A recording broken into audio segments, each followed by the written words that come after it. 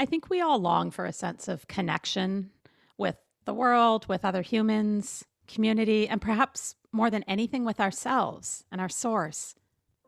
What are the practices that open us to that connection, that push us beyond our tired old ways of being and enable us to be as open to this moment as we possibly can? When you tell people about your vulnerabilities, they instantly like you. My guest today is Dr. Tom Elliott, and Tom is an endocrinologist. He works with people with diabetes. He's a dad, an Aussie, as you'll hear, an atheist, or at least he was last time we spoke. He's an amateur musician and my friend. I first met Tom when he showed up at worship at a Sunday morning service at the church where I'm the minister. And I don't actually remember when I first meet a lot of people, but I remember Tom. And it's not so much because of his stature. He's a bit of a tall guy.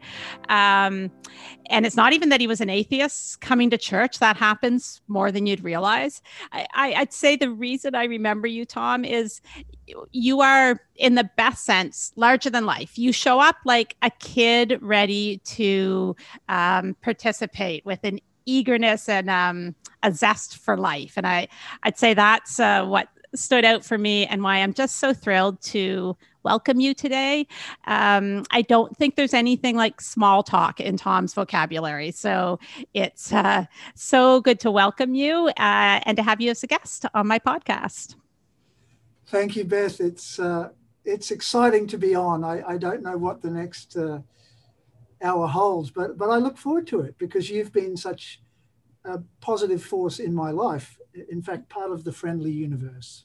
All right. Well, we will be talking about the friendly universe as we go on. I like to start by asking people, this is, dichotomies don't usually cover everything, but I like to just start with, if you were to think of like spiritual and religious as a spectrum, where would you be on that line? Where do you identify? Do those words even resonate with you? Well, I don't believe in a higher power. So that kind of rules out the general God concept. But I believe in the soul or the spirit. I think the spirit is another way of translating soul. I do believe in that. So let's leave it to your listeners to figure out where I lie in the spectrum. Yeah, let's, because I know that you grew up in Australia. I think your mom was a devout Anglican. And so I know there was some church in your background. But as a scientist, you've grown in different directions. And would love to hear as we go through just some stories about how you got to be where you are with belief and disbelief.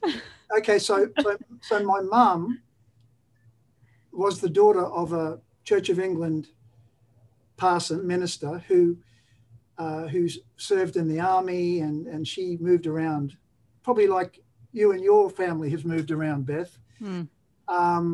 My dad was more of a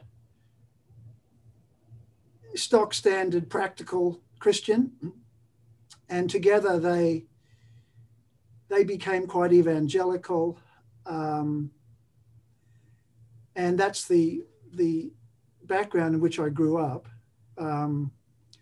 Initially standard Anglican, somewhat high church. I remember incense burning. I loved the hymns.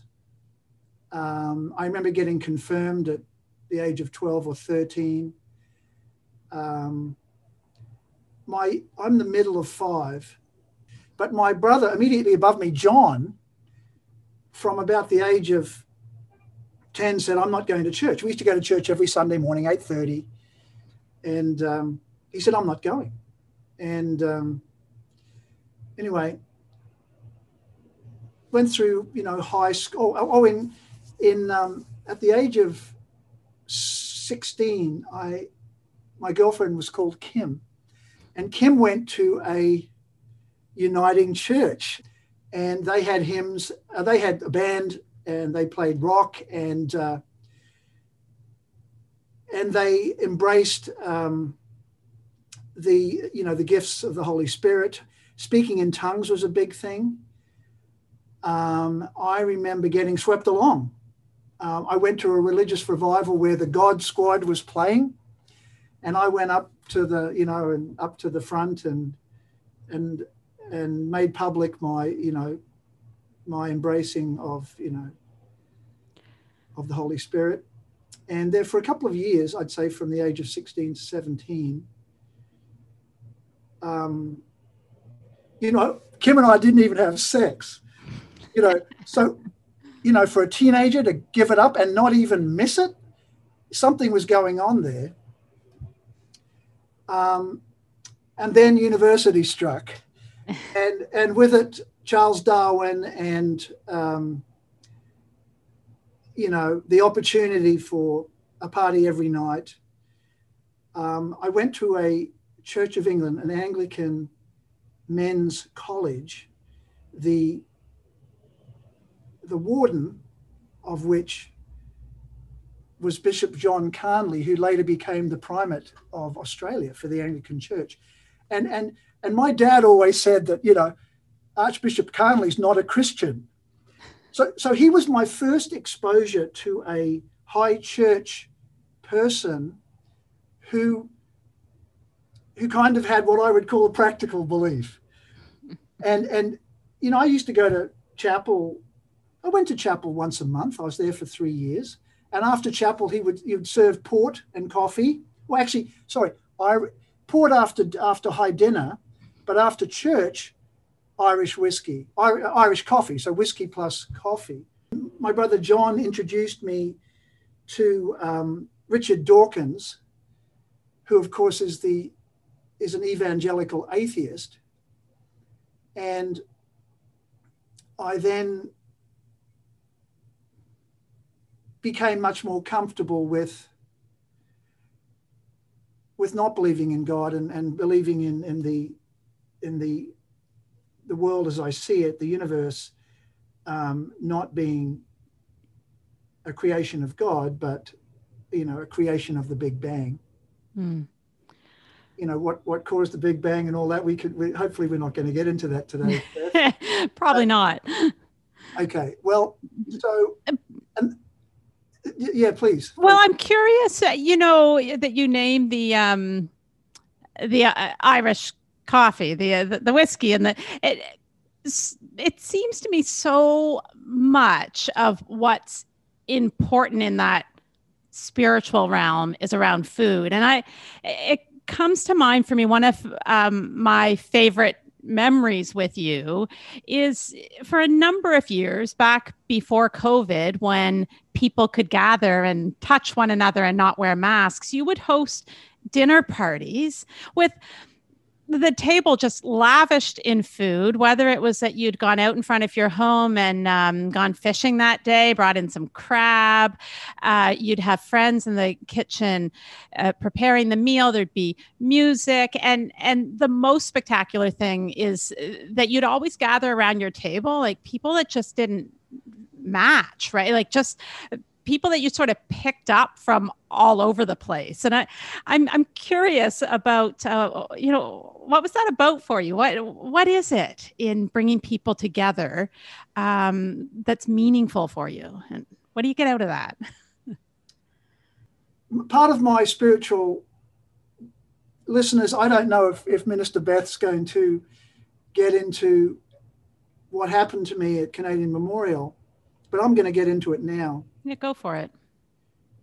I attended a session led by, who was it, Beth, who led the spiritual Discover Your Spiritual Strengths?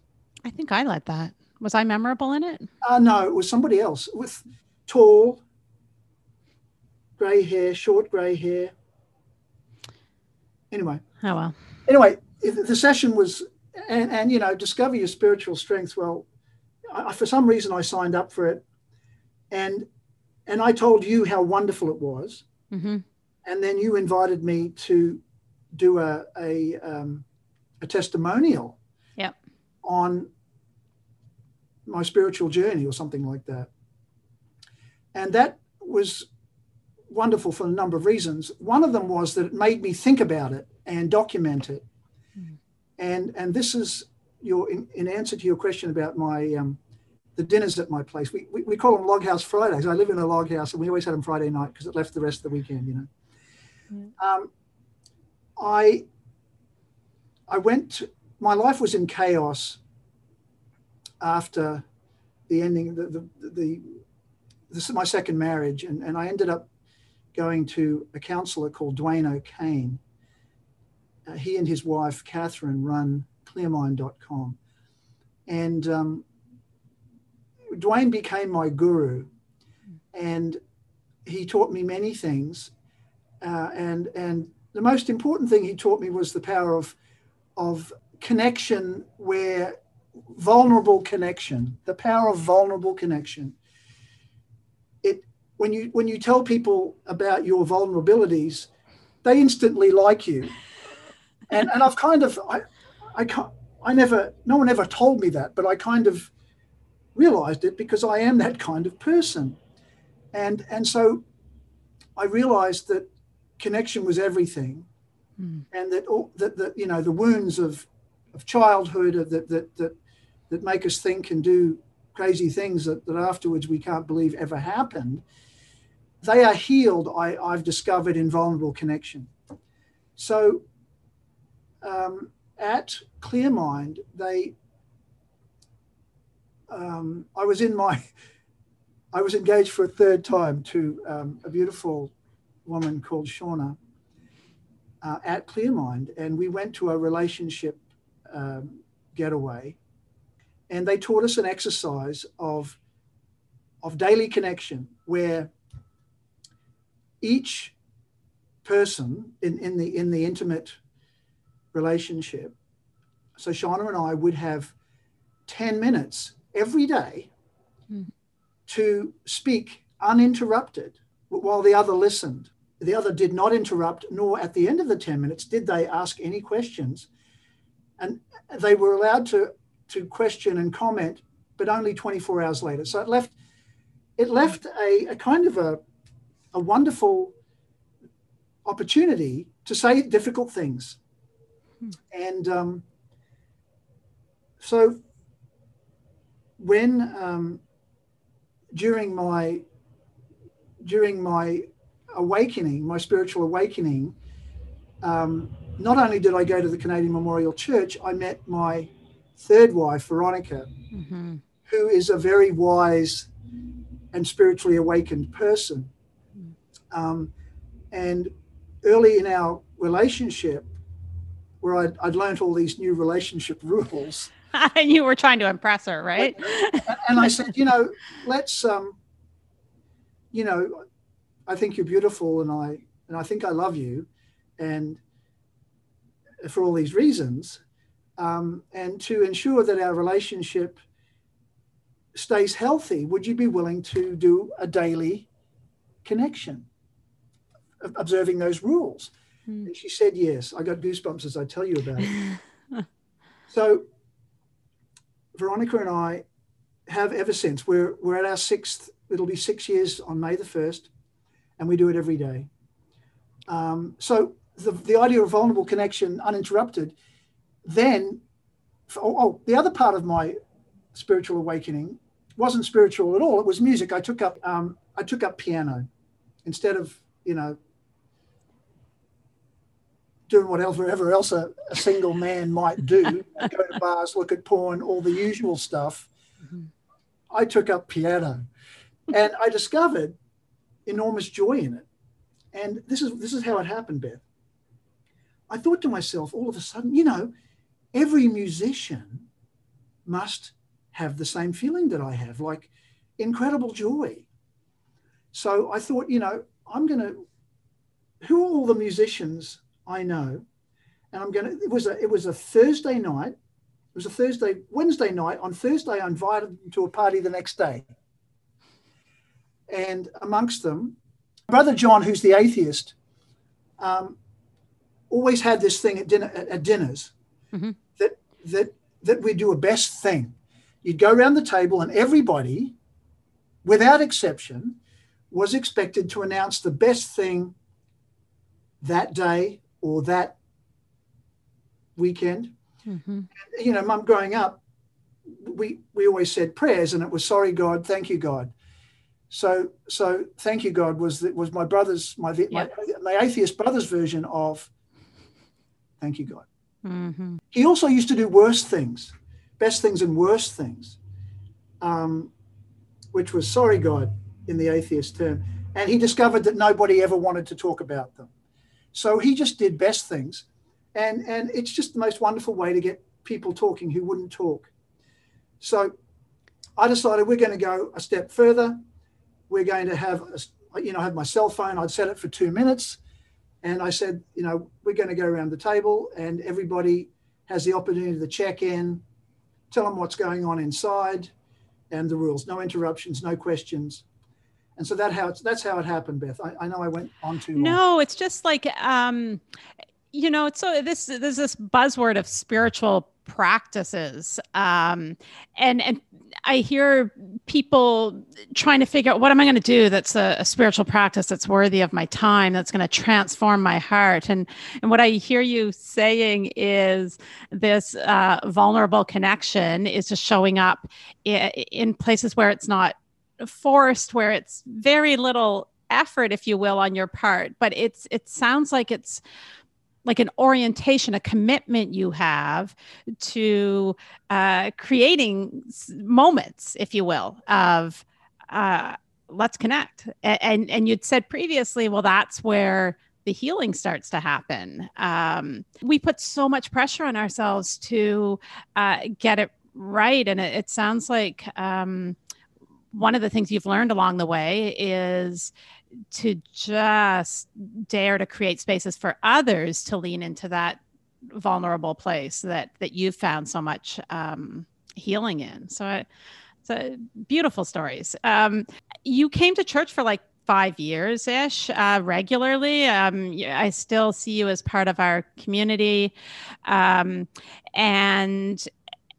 you've said to me that this sort of a spiritual awakening in your life, that was a little bit about church and about connections you made and choices you leaned into.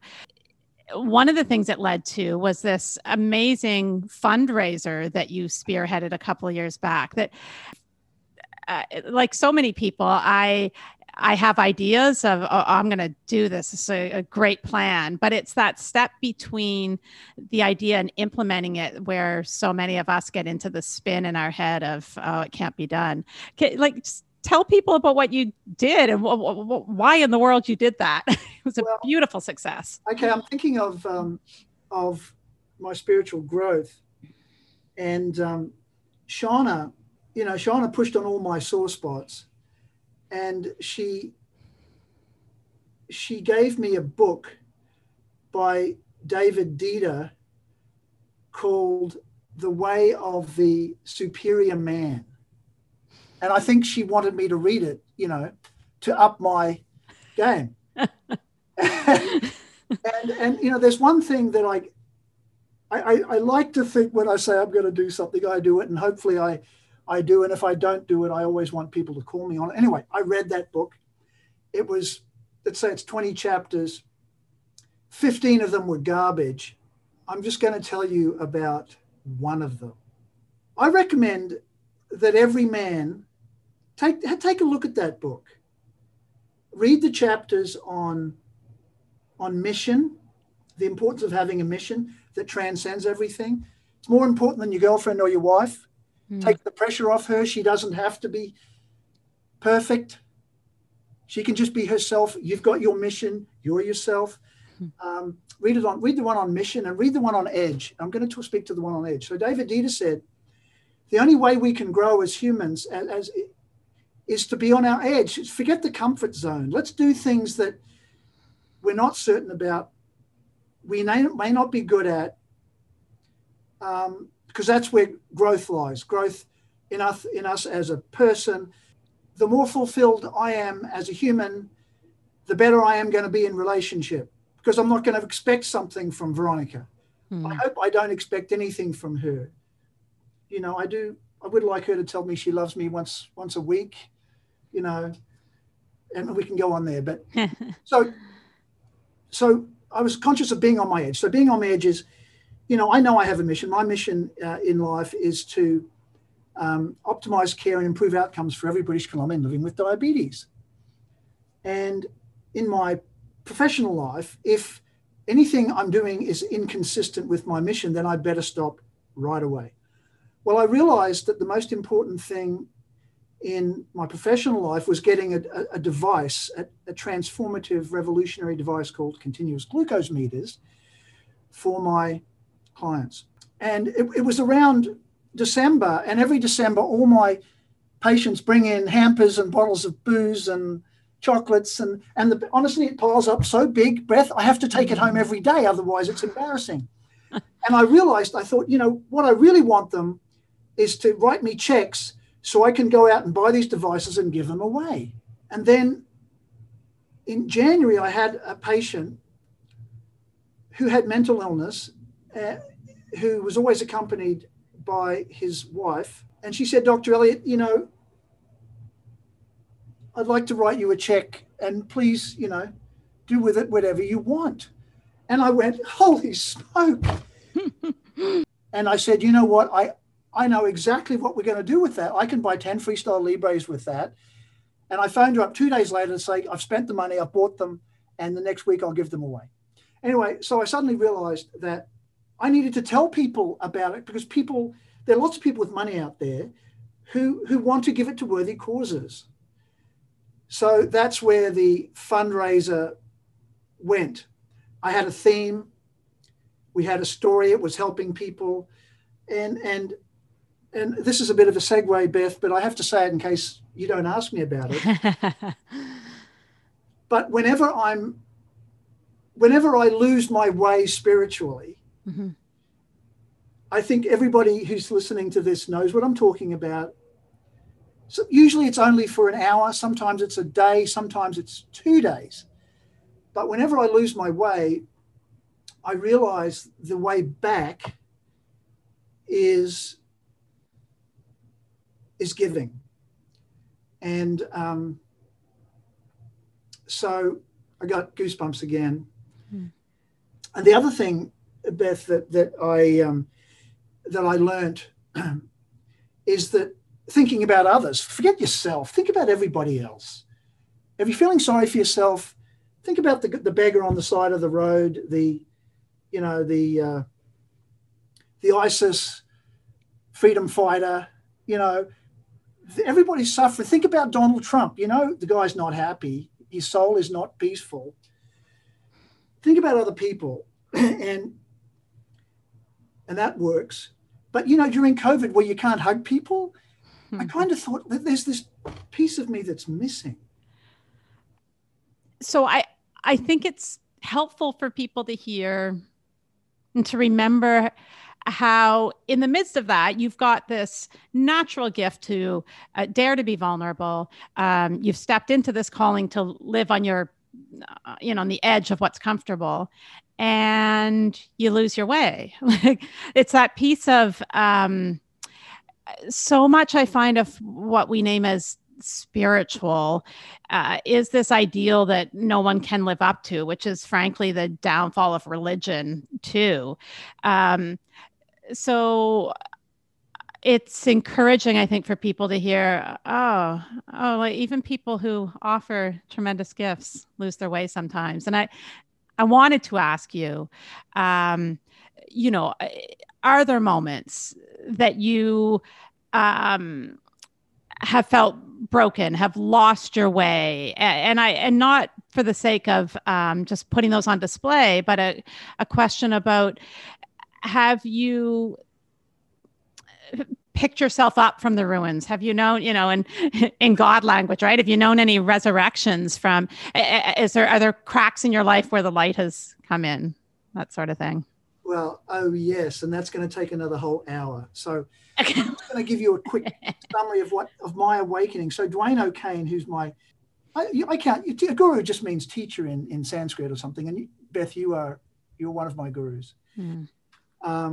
Dwayne explained to me, everybody that goes to Clear Mind's anxious, And of course, I went to Claremont not realizing I was anxious. Anxiety's everywhere.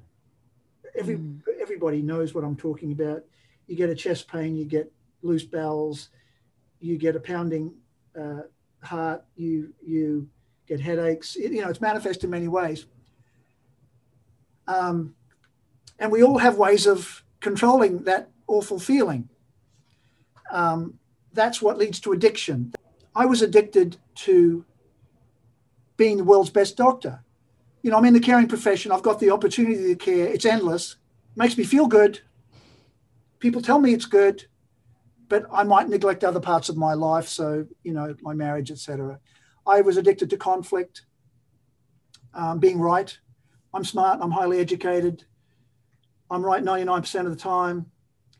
What I learned, and then there's other things that I'm not going to talk about today, but I did all sorts of things that I was unaware of that were taking away the pain of anxiety, the pain of my, the part of me that my problem was I didn't think I was good enough. Anyway, Dwayne said, Tom, you've got to stop doing all those things. So I met Dwayne in a marriage counseling situation. So I got goosebumps again. Goosebumps is a very good sign that something good is happening. So I realized about workaholism. I realized about conflict in my marriage. I realized about the other things. And Dwayne said, guess what, Tom, you've got to stop doing all those things. Well, the moment I stopped doing them all, I had chest pain the whole time. And I went, oh, that's my anxiety. So then I had to heal the source of my anxiety, the wound that I wasn't good enough, etc. And Claremont is extremely good at that. They have a method, and I recommend it to everybody. It is secular, but it's based on the Book of Miracles, which is Christian, Judeo-Christian. It's all the same stuff. It's where you live, Beth. I know.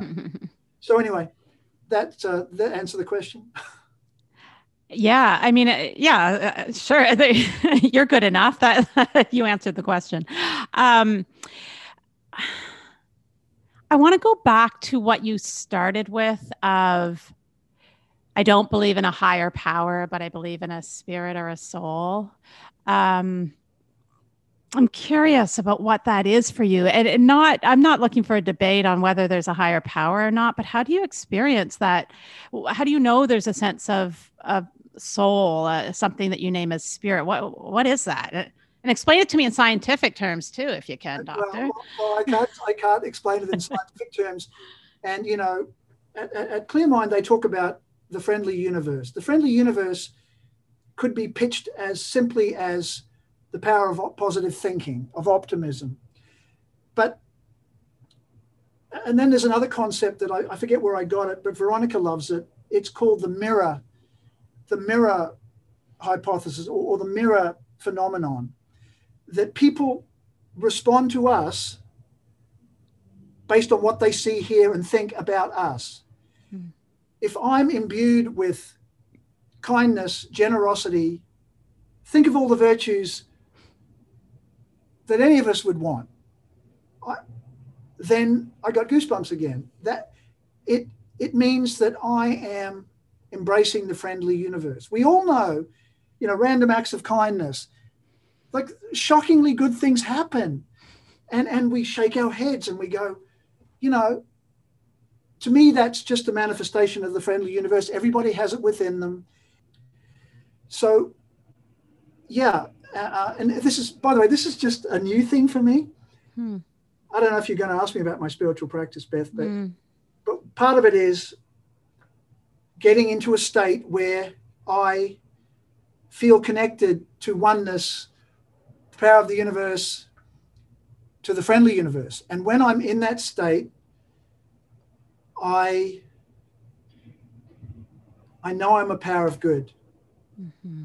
And it's my job to stay that way. Okay, so can I do a segue? Yeah. So I've,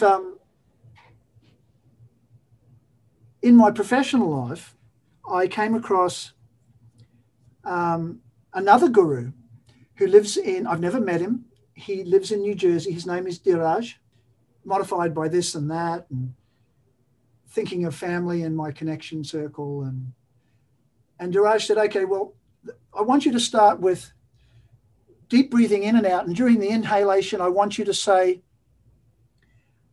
I am my sacred soul. And during the expiration, say, not my body and not my mind.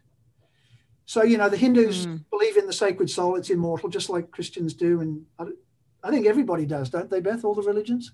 Yeah, in some sense, yeah. We have different words, right? Same thing, yeah. And then I'm not my body is a way of reminding me that when I get sick or I die, it's not all over. When I do a bad thing, when I hurt somebody, the Hindus get reincarnated. If they have a life of bad deeds, they're going to be reincarnated as as an ant or a lizard or something, and they get forgiven through reincarnation. And I'm not my mind is a reminder of evil thoughts, if you will. So, my sacred soul. In clear mind, they'd call it your authentic self or your solid self. The bit of you that's good. It's immutable. It's perfect. It's like when you were born. Yep. Anyway, so I've done that, and now I actually believe it. I actually believe that I am my sacred soul, not my body, not my mind. My body still kind of works. I don't do that many mean things anymore. I still have nasty thoughts. There's a guy called D. Patrick Miller who I want you to have. I asked you if you'd bring him into Canadian Memorial. He has lots of good things to teach, and he talks about got a little book of forgiveness, and he makes the point that you only need to forgive if you judge. So if you withhold judgment, you don't even need to forgive. Nothing to forgive, because if someone else has got a sacred soul and they do something that hurts you or your child or your business, they got a sacred soul. And your job is not to judge. Pick up the pieces, invoke the friendly universe. I've never had really anything mean done to me. I sometimes I kind of wish I had a test. But anyway, that's a wonderful thought. Anyway, Diraj told me one other thing. Yeah. After I kind of got the handle of the, I'm a sacred soul, not my body or my mind. He said, now I want you to observe yourself separately. I want you as your soul to observe your body and your mind. And I only got that yesterday. Only got it. Yeah, I only got it. So, I'm just imagining it right now. It's the weirdest thing. But that's what he does every day. And goodness knows what the third lesson from Diraj is going to be. Yeah, we have a name for that I hear in Christian circles of your true self. And it's what I talk about in that. I love the word beloved, right? Like it's all of us, our essence is just pure beauty.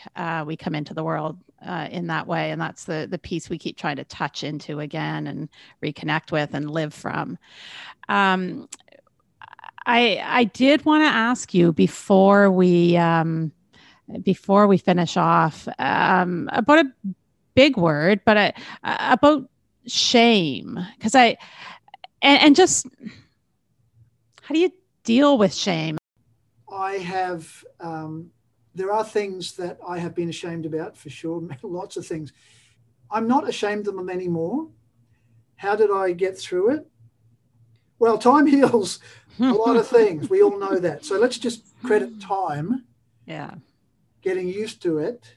But I think forgiving myself and then not judging myself. It gets back to that. Those are theoretical constructs. I guess I have to actually accept it to believe it. I still can't heal the hurt that Gwen has for things that, for my being a an imperfect husband, and my second wife, Leslie.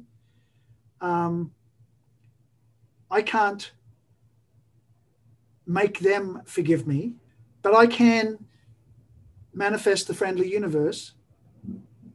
And that's what I can do. Another little pearl that's helped me in my spiritual journey is it's a 10-minute YouTube video on children's if you Google 7 chakras for children, it's this cartoon of a children's show that Veronica's kids watch. And it talks about the 7 chakras and what each one of them does. And I find it, one of my meditations looks at the 7 chakras. The base chakra is important for survival. And so when I do it, I give thanks for food, shelter, warmth, money. And what blocks the first chakra is fear. So to get over fear, you have to have food and shelter and all this sort of kind of stuff. So I have enough of all those things, so fear's not an issue most of the time. Occasionally I have fear in the business world sometimes. The second chakra is about creativity, and it's blocked by guilt. You can't be creative and enjoy things if you feel guilty about things. So I give thanks. I remind myself about my children, the fruits of my loins, and Gwen's and my loins. And I think about pleasure, all the things that are pleasurable in life. And I think about creativity. And then the third chakra is my natural. Everybody has their own natural force, which is their personality, the embodiment of our personality and good things. Yeah. It's blocked by shame. And then there's the fourth chakra is the heart, and it's the loving part. It's blocked by grief. If we're grieving, we can't be loving. In the absence of hugging, giving of my time, of my wallet, something, of my advice, that unblocks that chakra. The fifth chakra is the throat chakra, the truth chakra. It gets blocked by lies about myself. The sixth chakra is insight. It gets blocked by separation from oneness. It gets enhanced by connection. And the seventh chakra is the power of the universe. It gets blocked by attachment to wealth, beauty, wisdom, strength, power, you name it. Anyway, so how do I get rid of shame? I just remind myself of the force that lies within me. That's me needing to be on my edge to do good things. I want to ask you, let's imagine we're in the log house around the table. What was your best thing this week? What are you most grateful for? Well, my best thing is right. My best time is right now. I mean, this is a cliche. Yeah. Doing this thing with you today is my best thing, Beth, because it's a spiritual, it's a mindful exercise of my spiritual life, and a reminder of all the things that I need to do and keep on top of. That's my best thing. Is there anything else you wanted to say that I didn't ask you? I know you had an agenda, but yeah, you did kind of when you emailed me and said, "Tom, will you be on my podcast?" And then we talked briefly. You said, you'd like to know about my spiritual practice. Yeah. And I've talked about it in bits and pieces. And what I want for everybody I want everybody to have a spiritual practice, a routine. And some wise person said that doing the right thing, a virtue, virtue is kind of cliche and it's, yikes, virtue. But let's think of virtue as being a manifestation of the friendly universe, as long as it's not righteous virtue. I think Aristotle or someone said, good deeds that become habits, a virtue is the practicing of good deeds until they become a habit. Right. So I recommend a spiritual practice that's routine, that's a habit. I start with push-ups every morning, Beth. I can't have my coffee till I do my push-ups. And then the next thing... Wait, how many push-ups? Not as many as I used to be able to do. As many as I can do could help my back pain. I started it to fix my back pain. It fixed my back pain. Then it became, we as physicians, we know that being physically strong helps us as we get older. Then I started doing headspace meditation. Mm-hmm. And then I started doing Dirage's modification. Mm-hmm. Oh, then we did this gratitude journal that Veronica brought into my life. It's a once a day thing where you record all the things you're grateful for, all the things that would be good if they happened today, a declaration, an affirmation that, I am, I